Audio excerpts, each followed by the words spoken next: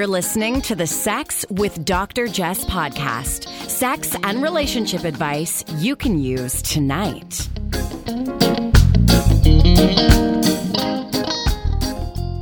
Hey, I'm on my own today, sans Brandon, because he got tied up with something big at his work, but I am thrilled to get the chance to chat with and interview Rafaela Fiallo of Healing Exchange. She is a brilliant therapist specializing in relationships, sex, trauma.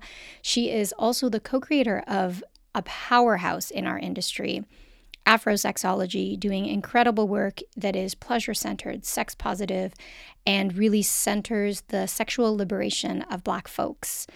But before Rafaela joins us, I want to quickly talk about our latest partnership with Walgreens, because this partnership is intended to raise awareness around HIV prevention, including access to PrEP, which is pre-exposure prophylaxis. It's a daily pill to prevent HIV transmission, and it is over 99% effective at preventing transmission via sexual activity. So your local Walgreens pharmacist can help to ensure that you access it at no cost, possibly through the Ready Set PrEP program. And you can just walk into a store to your Walgreens and ask to talk to the pharmacist in private. You don't have to give any more information than that. Or you can learn more at walgreens.com/PrEP. That's walgreens.com/PREP. Now, I also want to talk about another project I'm working on called the You for You Retreat. And I'm really excited for this. I know we've all obviously pulled back from retreats and in-person events and travel for the last year, but I'm optimistic that, with the current vaccination plan, hopefully we'll be able to travel again at the end of 2021. And so I'm going to be a part of a retreat at Temptation Resort in October. And Temptation is actually a topless optional resort it's very cool, very modern, and it's got definitely an erotic vibe. It's actually the sister resort to Desire Resorts, which I talk about often. And this retreat the retreat I'm working with is specifically for women, but people of all genders will be there. Many people will bring their partners of various genders. And it's hosted by Alluring Interventions. I'm going to be facilitating a workshop and spending some time with the group. So if you feel like you need something to look forward to and you feel like you'll be ready to travel to sunny Cancun in October, please do check it out. I will link it in the show notes, and you can check out youforyou.com or You For You Retreat on IG, or if you Google Alluring Interventions, you'll get it as well. And I know that October feels really far off, but we're actually quite booked up. I know that I checked a couple weeks ago and there are only 8 spots left. So I haven't had an update in a few weeks, but I know it will fill up, and I'm really looking forward to it. So if you are coming, let me know. I look forward to seeing you on the beach. All right, enough talking to myself. I'm missing my partner in crime, Brandon, and I need some company. I am excited to learn from Rafaela Fiallo. Her work centers liberation psychology, pleasure politics, social justice, storytelling, and embodiment as tools for healing. And she joins me now. Welcome, Rafaela. How are you doing? I'm doing great. Thank you so much. How are you? I'm good. How are you navigating these big shifts to your work? You're no longer, I suppose, traveling and doing workshops. Yes, no, I'm not. And that is heartbreaking because I had some great places lined up last year specifically. But you know what? It's been nice to kind of transition my practice into a virtual practice, which is something I wanted to do and I was kind of forced to. Some things came out of it that were really great, and other things not so great, but I've been adjusting as much as I can, and everyone else is. Good. Now, when you can finally maybe get on an airplane and eat that delicious airplane food again, where do you want to go? I feel overwhelmed by that question because there are so many places I was supposed to go last year, and I love food. So centering my vacations around cuisine is definitely a thing. But I would love to go back to Puerto Rico. Some friends and I were supposed to go for our our annual gathering that we do. And so we always talk about Puerto Rico because it's so accessible and close, and that will probably be on the list. But I am going to be going to Ecuador this year. That's where my father's from. Ooh. And yeah, so that's on the list. Hopefully. Ecuador would be so interesting. I said this One day year, I'd but love. we'll see what happens. Yeah. I know. I wonder if you're seeing this in your practice or feeling it personally, that we felt as though the closing out of 2020 would lead to something new, right? Like a refresher or a restart. And we do that psychologically. Like for me, for example, the beginning of September and the beginning of January are sort of restarts, but we feel as though we've missed out on it this year. Are you seeing that? A lot of people have, like, new year, new me vibes and energy. They're setting new intentions. They're doing their end of year evaluations to see what they want to change, what they want more of. And then now it's almost the middle of January, and it's like, where did time even go? What is time even? Exactly. And it all is just running together because it's the same thing happening. And there's just more tragedy coming and going. And so there hasn't really been like a true demarcation from when we started all of this almost a year ago. So Right. And a year ago, we certainly wouldn't have, most of us didn't foresee that we'd still be in this situation. But I'm happy you've been able to work online and find some positive in terms of creating a more digital practice. And, I'm such a fan of all your work. And specifically, I love Afrosexology. And oftentimes, when I recommend Afrosexology, so many folks get so excited that there is a specific resource, for them and by them. But within the field of sexology and therapy, sometimes I hear a little bit of resistance or incredulity that sexuality and liberation are so closely linked, and you have to kind of cultivate the buy-in. So I'd love for you to explain why pleasure politics and liberation psychology go hand in hand, and maybe flesh out what these terms mean. What are pleasure politics? What is liberation psychology? And why are they so important hand in hand with one another? yes, absolutely. So liberation psychology is just like a social ecology psychology. It's an approach that really understands how oppressed folks, impoverished folks and communities survive, right? Looking at the structures that impact existence and how to we further understand the implications of what is happening to folks' bodies, their liberties, their freedoms, their access to education and resources. So that way we can better start to dismantle and have dialogues to change those systems and create aspects in which folks can actually thrive and not just survive. So it really, seeks to just understand the practices to better support resilience and survival and thriving is how I kind of break it down with folks. And for pleasure politics, I mean, pleasure is everyone is just talking about pleasure, and I absolutely love it. So within the works of Afrosexology, we really center our work around pleasure because it's such a vital aspect of knowing what we want, who we are, what we desire, how to have these conversations with ourselves and our families and our partners, especially to create an environment that is not only welcoming to us, but that is nourishing to us. And that can, again, help us thrive because for so many folks, especially marginalized folks, especially, folks who do not have these conversations every day, so we definitely recognize that there is privilege in having access to this education and to these organizations and communities. And that's why it's so important for us as Afrosexology to think of accessibility as well, because we don't want to be folks or people or organization where people can't really attend things because the language is not accessible, or literally the event is not accessible because of maybe ASL interpretation or something like that. And I think that I see that happen oftentimes where it kind of has this elite feel when it comes to education and it comes to some of these organizations.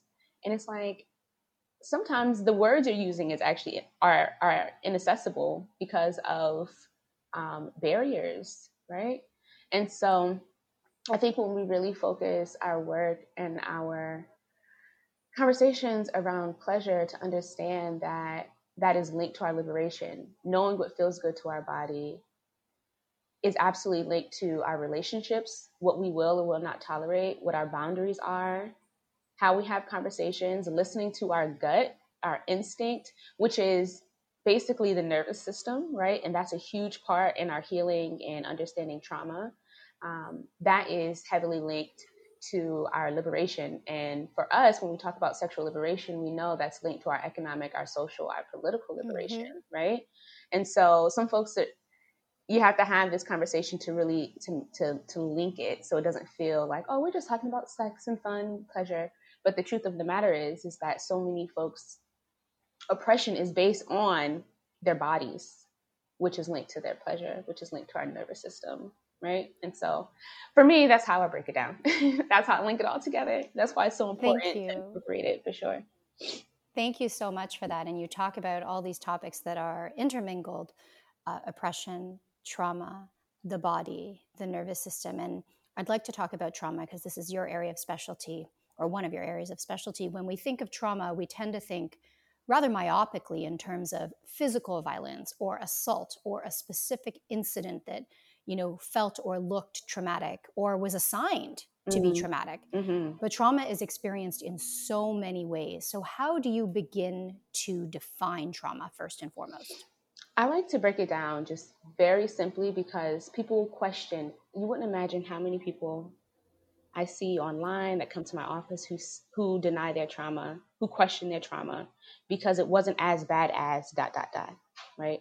Or I know a friend who went through this and I didn't have that experience, so what I have isn't trauma, right? So we're really good in our society of making trauma look like combat war, making it look like, destitution, making it look like only sexual trauma, things that are very violent in a sense. So, and I think that's very intentional because if you have people questioning that they've experienced trauma, then we are more likely to put up with certain things in relationships in our day to day. And, so I think that's very strategic in that sense. But to break it down very simply, I just say any situation that overwhelmed your capacity to regulate, to be in your body, anything that was causing you fear, anything that caused you harm. So I like to break it down simply like that so that we can start to affirm and validate those experiences and say that too is trauma, and it doesn't have to look like anyone else's trauma. I appreciate that so much. And so we often talk about trauma response. And I'm wondering if you would also take a stab at defining that term and help kind of give us some examples of how trauma response plays out in dating, in sex. And I even want to talk about friendships. So maybe we start with trauma response and then how trauma affects how we date, or even if we date at all. Absolutely. So first, I just want to say that our trauma responses are not only common, but they're normal when we look at just the way that our bodies respond.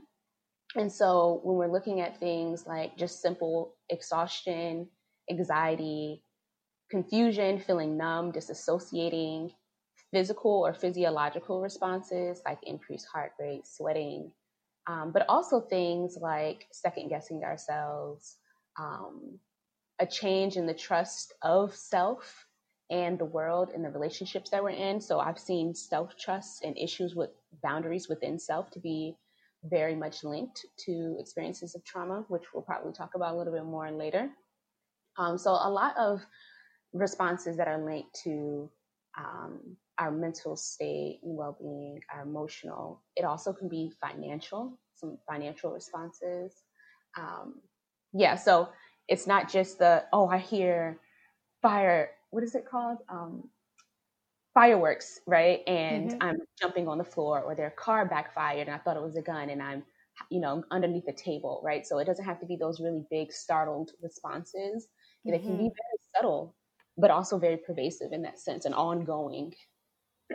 Right. I really appreciate even the example of second guessing ourselves and how that can be a trauma response. And I don't mean, considering multiple options or wondering if you're correct, but really the inertia, the paralysis so many people face, never thinking maybe that they're good enough or smart enough or deserving enough or qualified enough. And all of these things tie into components of our identity. I mean, I'm not telling you, I know you know, but like issues of race, ethnicity, gender, age. And I see it in the sexological field with young Black women who are totally qualified, calling themselves, you know, like an aspiring sexologist or an aspiring, and I'm like, but you're there. I'm following you. I'm learning from you. I've been doing this a long time. I guess I'm one of the older people here now. All of a sudden, I don't know when that happened. But I do, world season. right? I do think that that's tied to their age, race, and gender, because then you have folks who maybe don't have a background and are just borrowing our work or taking our work, you know, slapping expert on because they discovered something new about themselves. And I do think that those people tend to come from a different background. Yeah. Yeah. So that second guessing of self, I love that you put that against, you know, jumping under the table like a cat, right? So trauma doesn't have to be so visible. It can be so emotionally taxing. And I think over the last year, there's, you know, been, I mean, longer than that, but specifically around COVID, collective trauma. Are you seeing this play out in practice? Oh my gosh, absolutely. And that is really, it's really hard to work with at times, because when you're talking about an individual situation, there are different different interventions that you can employ and you can practice.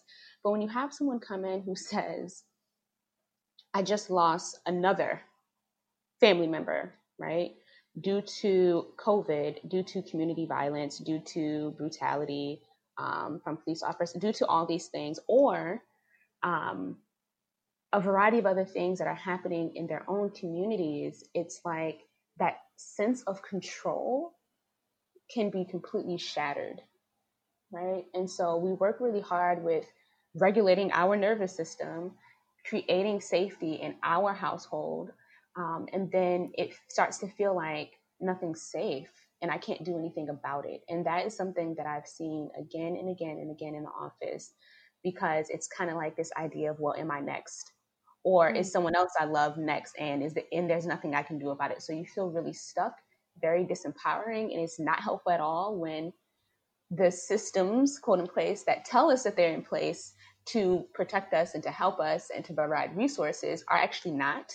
So it's like, where do we go for the support? And we're trying to harbor the resources within our community, but then that can be traumatizing because there may have been harm in the community already, or they may not be on the same page. So we can look at how folks are responding to our government, oppressive systems, COVID, and see that people have different relationship to them, right? Due to their power, due to their access, due to their privilege. And so sometimes it is hard to reach back out to community because not everyone sees the problems as the same. Right, and so it feels isolating for sure. And those feelings, that lack of safety, that isolation, how does that affect our relationships? How do we engage in relationships differently because we are so exhausted from trying to find safety within systems that aren't necessarily designed to protect everybody? Yeah, so when we look at that spectrum of one side, complete isolation, the other side is just going out and doing everything because what the hell, like I better do it because I might not make it, might not survive. And then a lot of things in the middle, but I want to stick on those two ends really quickly because that's what I see often, especially with some young Black folks, cis men, who I know, or they tell me that they didn't think they were going to live past a certain age. So a lot of the behaviors that they engaged in were what they defined as just high risk, right? The partying, the drug use, the people they were involved in, whatever the case is. And then they make it past a certain age and they're like, oh man, why, this is not sustainable. I can't keep living like this. I'm in a lot of pain, just emotionally, physically, that I've buried, I've repressed, I've suppressed. And now that I'm still here, is there something I want to change so that I can have a better quality of life, live one that I feel like is worth me, you know? And that's something I don't think a lot of folks, well, I'll say not a lot of folks, but when it comes to just like cultural competency and just understanding the violence that occurs in the Black community and how that's shown up in just the portrayal of self or the understanding of self or value or worth of self, it can be really hard to untangle that concept of self-worth when so much of it has been based around just survival.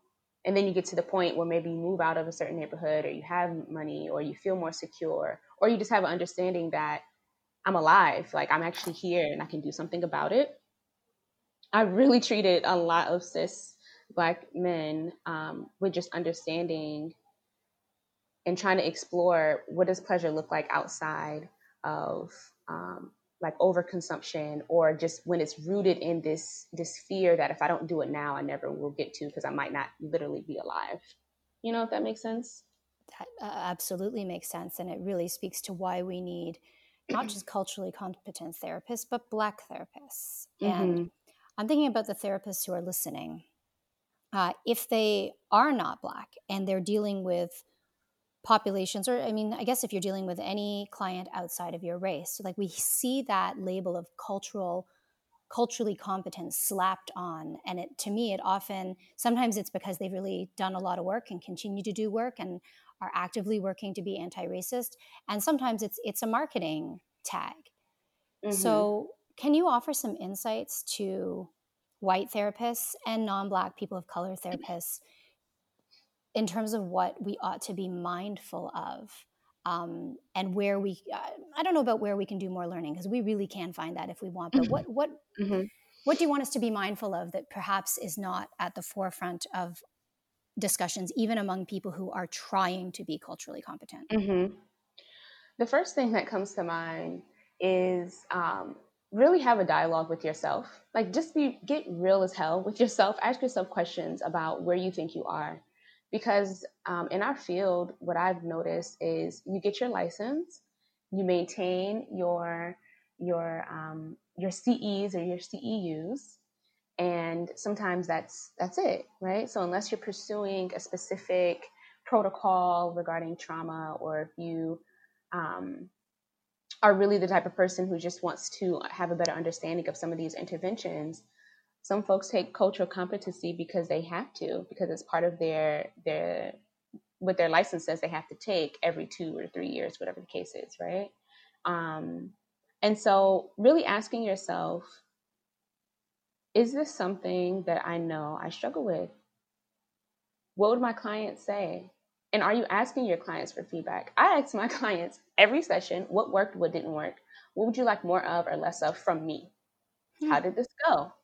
Every single session. And I let them know in the consultation that this is something that I expect, because this is your process. I'm here to help and to guide and be a resource, but this is all about you. So just like if you were getting your hair done, your nails done, or eating food, or at the restaurant and you weren't happy with something and you want to take it back, I want you to feel comfortable telling me the same thing, because unfortunately there is this hierarchy, right? Yes. Where we feel that within the medical system, you can't say shit. You can't, you just have to sit there and be uncomfortable and question if you're getting good care, or do your research before and after your appointment to see what's going on. Because you only get 15 minutes, if that. It's like 8 minutes now, actually. And so I really try to be very clear, but also follow through what I say, so that they know. Because I think all therapists, for the most part, say that this is collaborative journey, and I'm here to, help you on the roadmap of healing, or whatever, something like that. But do we follow through with that, right? Right. Or do we, in the end, think that we know best, We know best, yeah. or have some esoteric, like this expertise that no one else can access? I Right. often tell people to be more demanding of their therapist. Tell them what you want. You want them to listen more. I mean, that's less common. Or you want them to speak. If you want their perspective, you can ask for it. I really appreciate that approach of how did this go, what worked, and what didn't. So for therapists listening, perhaps they can implement that on their own. But for those of us who are going to therapists, how can we get our therapists to do this? Like, how do we open that conversation to, I guess, assist or guide our therapists or counselors or coaches to be more collaborative? How can we get them to ask us, how did it go? Mm-hmm. How can we start that conversation to share, you know what, this is really helpful for me and this isn't as helpful for me? Mm-hmm. I would say, so for someone just starting out, use your consultation like your interview of sorts, right? So you're not as invested in terms of the relationship. So you don't have that, because, having that fear or, not wanting to ruffle the feathers or being the people pleaser, like those things are real, right? So, which we can work on. So right at the beginning, before you have that concern, get all that stuff out there, asking them, how do you receive feedback? Well, right? Um, how can I expect to get feedback from you? So having this conversation is with expectation that I want to talk about what's working. I want to be able to ask questions. I want to be able to switch gears if needed. Um, Asking them about how they do treatment planning and follow through with treatment planning, because I have folks who come in and say, yeah, I get homework, but my therapist never asked about it, so I just stopped doing it because I knew they weren't going to ask about it. Right. Mm-hmm. Or I'll ask like, oh, what were your treatment goals? And this was from clients and friends alike. Like, oh, what's your treatment goals? Treatment goals. Well, what are you working on in therapy? Oh, I just want to feel more confident. Well, how are you getting there? What does that look like? And they don't know. Right. So, and for some people, they don't want that much structure. So figuring out just how to have the conversation with your therapist of what does therapy look like? This is what I expect. How do you feel hearing that? And if they are resistant to it, then well, that interview didn't go well. Mm-hmm. I got the information I needed. I'm going to go on to the next consultation. So I think it's a very good practice in communication skills and boundaries and talking about our needs, and being able to ask those questions, right? Because this is still a relationship where we have to practice all of those things. And oftentimes in therapy, it feels like it's a different type of space. It's a different type of relationship. But to me, I look at it as an opportunity to absolutely try out those skills. And I do it too, right? Where I have a client, sometimes clients want to give me gifts, right? For Christmas or things like that. And so, that is a practice for me. If I'm feeling like, well, because I hear therapists say things like, well, I don't want to hurt their feelings and I know they're going through this. I said, but that's also a way to demonstrate boundaries and demonstrate having tough or difficult or uncomfortable conversations to let them know that they can do it too, right? You can even call it out and say, oh, thank you so much. And you know what, honestly, this is hard for me to say because I was thinking about, I didn't want to hurt your feelings, but I just can't accept this gift. But thank you so much for thinking of me, and that can say, dang, I didn't know I could turn down a gift. That's what the client could say. I did not even know I could do that.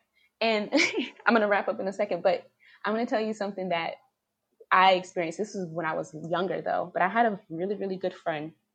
And I hadn't seen them in like maybe a year and a half, 2 years. And so when I saw them, I was like, oh my gosh, hey girl. Da, da, da. And I went in for like a hug and they like gave me like this weakest hug ever. Right. And I was like, dang, like you didn't want to see me. And she said, well, I'm not really a hugger. And it clicked in my head. And I was like, I'm not a hugger either. But it was just socialize, like you're supposed to hug people. And I was like, and I never knew that I could tell people that I did not want to hug them. And so after that, I just went, oh, I'm not a hugger. You can get this dap. You can get a high five. I'm not a hugger. And I've since been exploring that because I'm also a survivor of trauma. But I have been exploring my relationship with touch, specifically around hugs. And so it's changed a little bit. But it's just like when people live their truth and they exert their boundaries, it reminds us that we too can do that. We're reminded that, oh, we do have boundaries and we can say yes or we can say no because this person is modeling that. And so when we so taking it back to just community trauma and our community experience, that's why it again can be so difficult because all of us have very similar, to a certain extent, experiences with trauma. And so when we don't understand or exert our boundaries, when we're not in relationships that are healthy and supportive, then our little kiddos are seeing that. And so we're sending them the message that you can't.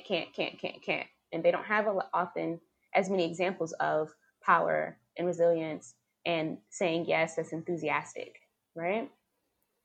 Right. I don't even remember what the other question was. Oh, no, I love everything you're saying. I'm just listening and learning and taking it in.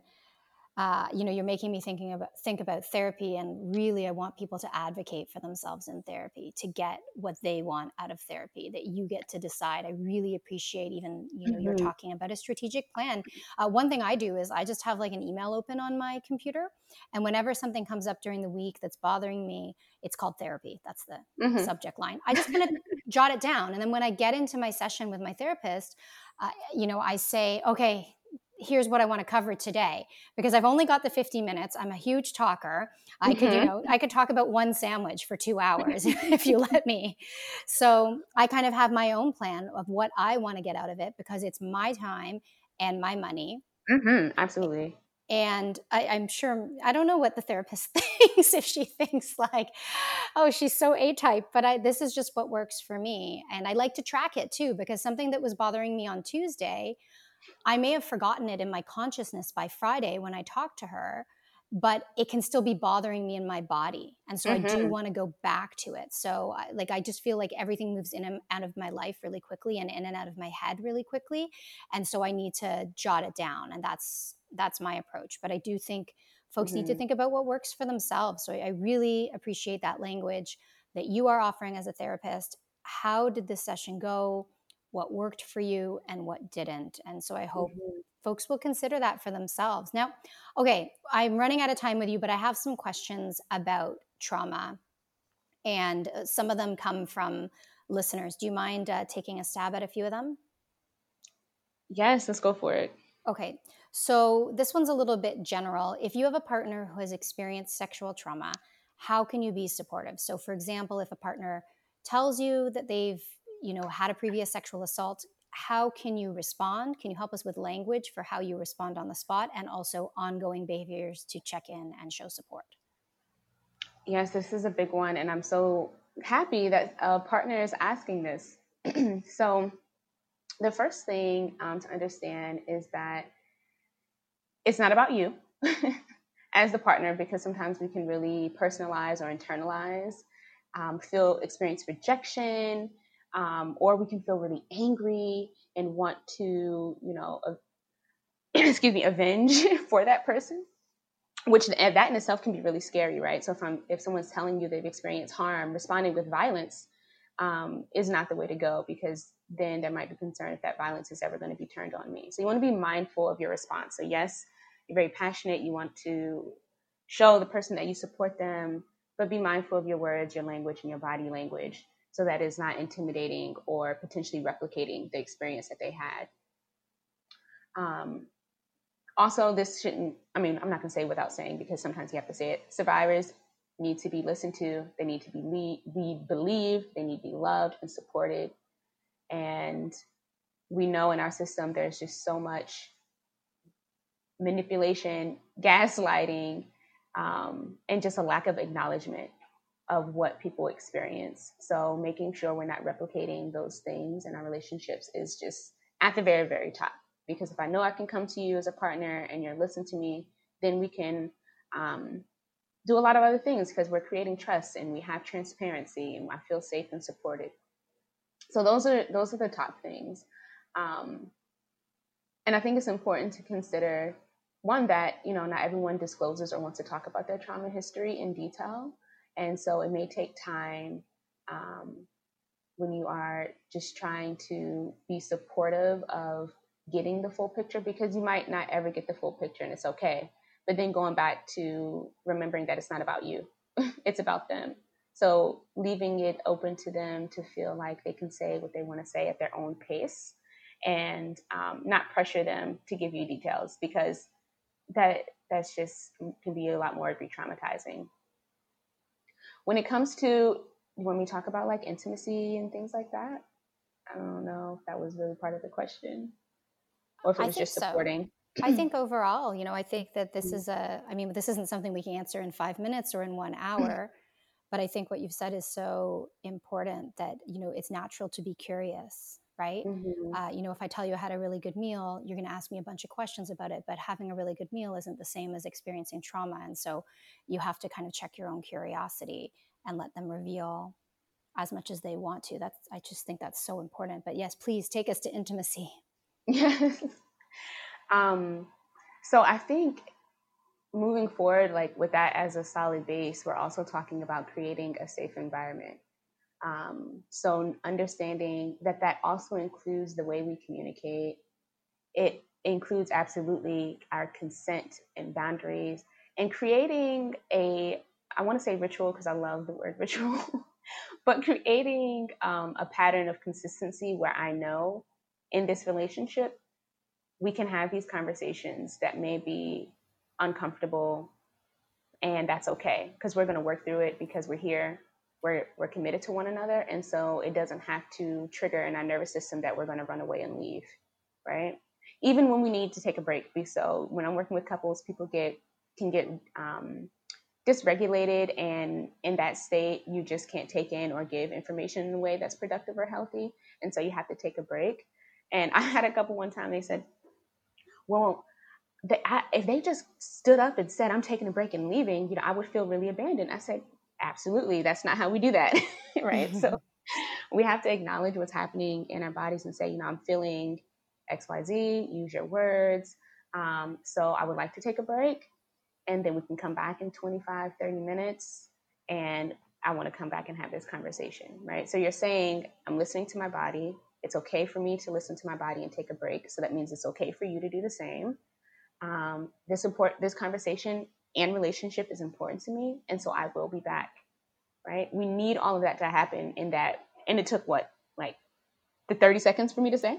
Right. And that's so important, I think, in any context, right? When we need a break from a fight, from an argument. I was thinking about how the trauma response shows up when we get into an argument, and any trauma response. And I was thinking about how important it is for me personally to hear, you know what, this is a priority to me, even though I'm taking a break, and we'll come back. And I like to know when, like, is it 30 minutes? Is it 3 days? Right. And everybody's different, of course, but the word that comes to mind for me is reassurance, like to continue to offer your partner reassurance, regardless of your backgrounds, right? This doesn't have to be directly tied to the disclosure of an assault. And I'd also like to get your insights on, if somebody has experienced sexual assault and they're dating again. I often get the question, when do I tell a new partner? How do I tell a new partner? How do I disclose? And I know it's a personal journey, but because you work with so many folks and have such a deep experience and knowledge of this area, what insights do you have to offer? Yeah, so first, realizing for yourself if that's something that you want to share at the beginning or at all, right? So we can say what we may be struggling with without saying why we're struggling with it, right? So, or you could just say, I experienced something in the past where I didn't feel safe, where my boundaries weren't listened to, where consent was not honored, or at an age where I didn't even realize any of those things were things and that it was important, right? So sometimes you can leave it open like that. There is a pressure sometimes to just do all this disclosing when you've experienced trauma, especially sexual trauma, that can be very invalidating. So just taking a moment to think about your why. Why do I want to share this? Is it because I'm feeling like I'm supposed to? Or is it because I know something that I want to share, right? Because you can also be left feeling very vulnerable and overexposed by details that you share, and you weren't really ready for that. So I'm a huge fan of journaling. I don't even know how I have such a high caseload of clients who journal. I don't know. I don't really advertise it that much in terms of journal therapy, but I have a lot of training in using writing as a form of healing. And so if you are creative in any aspect in terms of writing, or if you enjoy dance or art or whatever the case is, I would say tell your story there. That could be a great space to get some of that out in terms of release, is to write it down for yourself first. If you're just feeling like I need to purge, I need someone to know, but you're not really sure if you're ready for a person to hear it, writing can be a great alternative in the moment. And so I think that's a great thing. But also, I mean, it's all based on your comfort level. I think something else that's been helpful is just asking potential or current partners, like, do they know anyone who's who identifies as a survivor, or anyone they know who've experienced sexual assault, right? Knowing the statistics, because they may say no, and that's very, very, very common because we don't talk about it. There's a lot of silence around our experiences. So people say, oh, I don't know anyone. No, you know someone, because the statistics are really small. Right, absolutely. It's not 1 in 20. It's not 1 in, and it's increasing like every couple of years, because the more we know it's not 1 in 4, right? That's what the statistics say, 1 in 4 and 1 in 6 for cis men and women. But that doesn't account for trans folks and non-binary folks. So I honestly believe that it's a lot smaller, but we'll see what the research says. Right. And as we talk about it more and more people are willing to not just answer honestly, but admit it to ourselves. Mm-hmm. So I'm just so appreciative and, in awe of all the work you're doing around healing. And I know you offer so many different options for people. I know you have a monthly reading and writing club around mental health, relationships, sex, and trauma, healing for bibliophiles. And you offer, a range of, right now, online events around sensuality and relationships and masturbation. Where can folks find you and your work? I am Healing Exchange everywhere with social media. Not everywhere, I'm not on Tumblr. But just get on Healing Exchange, and that's spelled healing, traditionally, XCHG.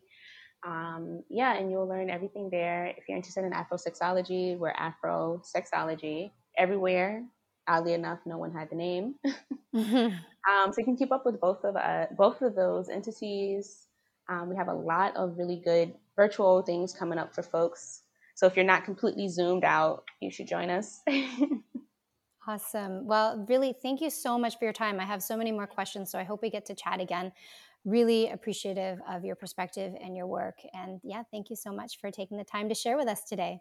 Thank you so much. It's been a pleasure. I mean, we've been talking about trauma, but we're talking about trauma in a way that people know that there's healing possible and breaking that silence, right? Absolutely. So we absolutely encourage people to keep following your work. Check out Healing for Bibliophiles. So many other resources on there, and we'll link that in the show notes. Thank you so much for tuning in today. I know I'm going to get a bunch of messages asking for Brandon. People don't like when he's away, but fear not. He'll be back next week, and he is going to have a full report on the arc wave. So if you follow me on Insta, I posted about the arc wave. It was a very popular post. I got a lot of questions about it. The arc wave is a brand new pleasure air toy for penises, and it works with technology similar to the womanizer toys, but with more intensity, and it pinpoints the frenulum area of the penis to create what supposedly is a very, very different sensation and a different type of orgasm. So I'm looking forward to that. I'm looking forward to hearing Brandon's report. I know he has tried it, and I wasn't in the room, but next time, before our next session or before our next episode, I'd like to be in the room and get an idea of what it's like, if he'll let me. So Brandon will be back with Arcwave next week. And that is a wrap for today. I hope you're hanging in there and taking good care of yourself today and every day.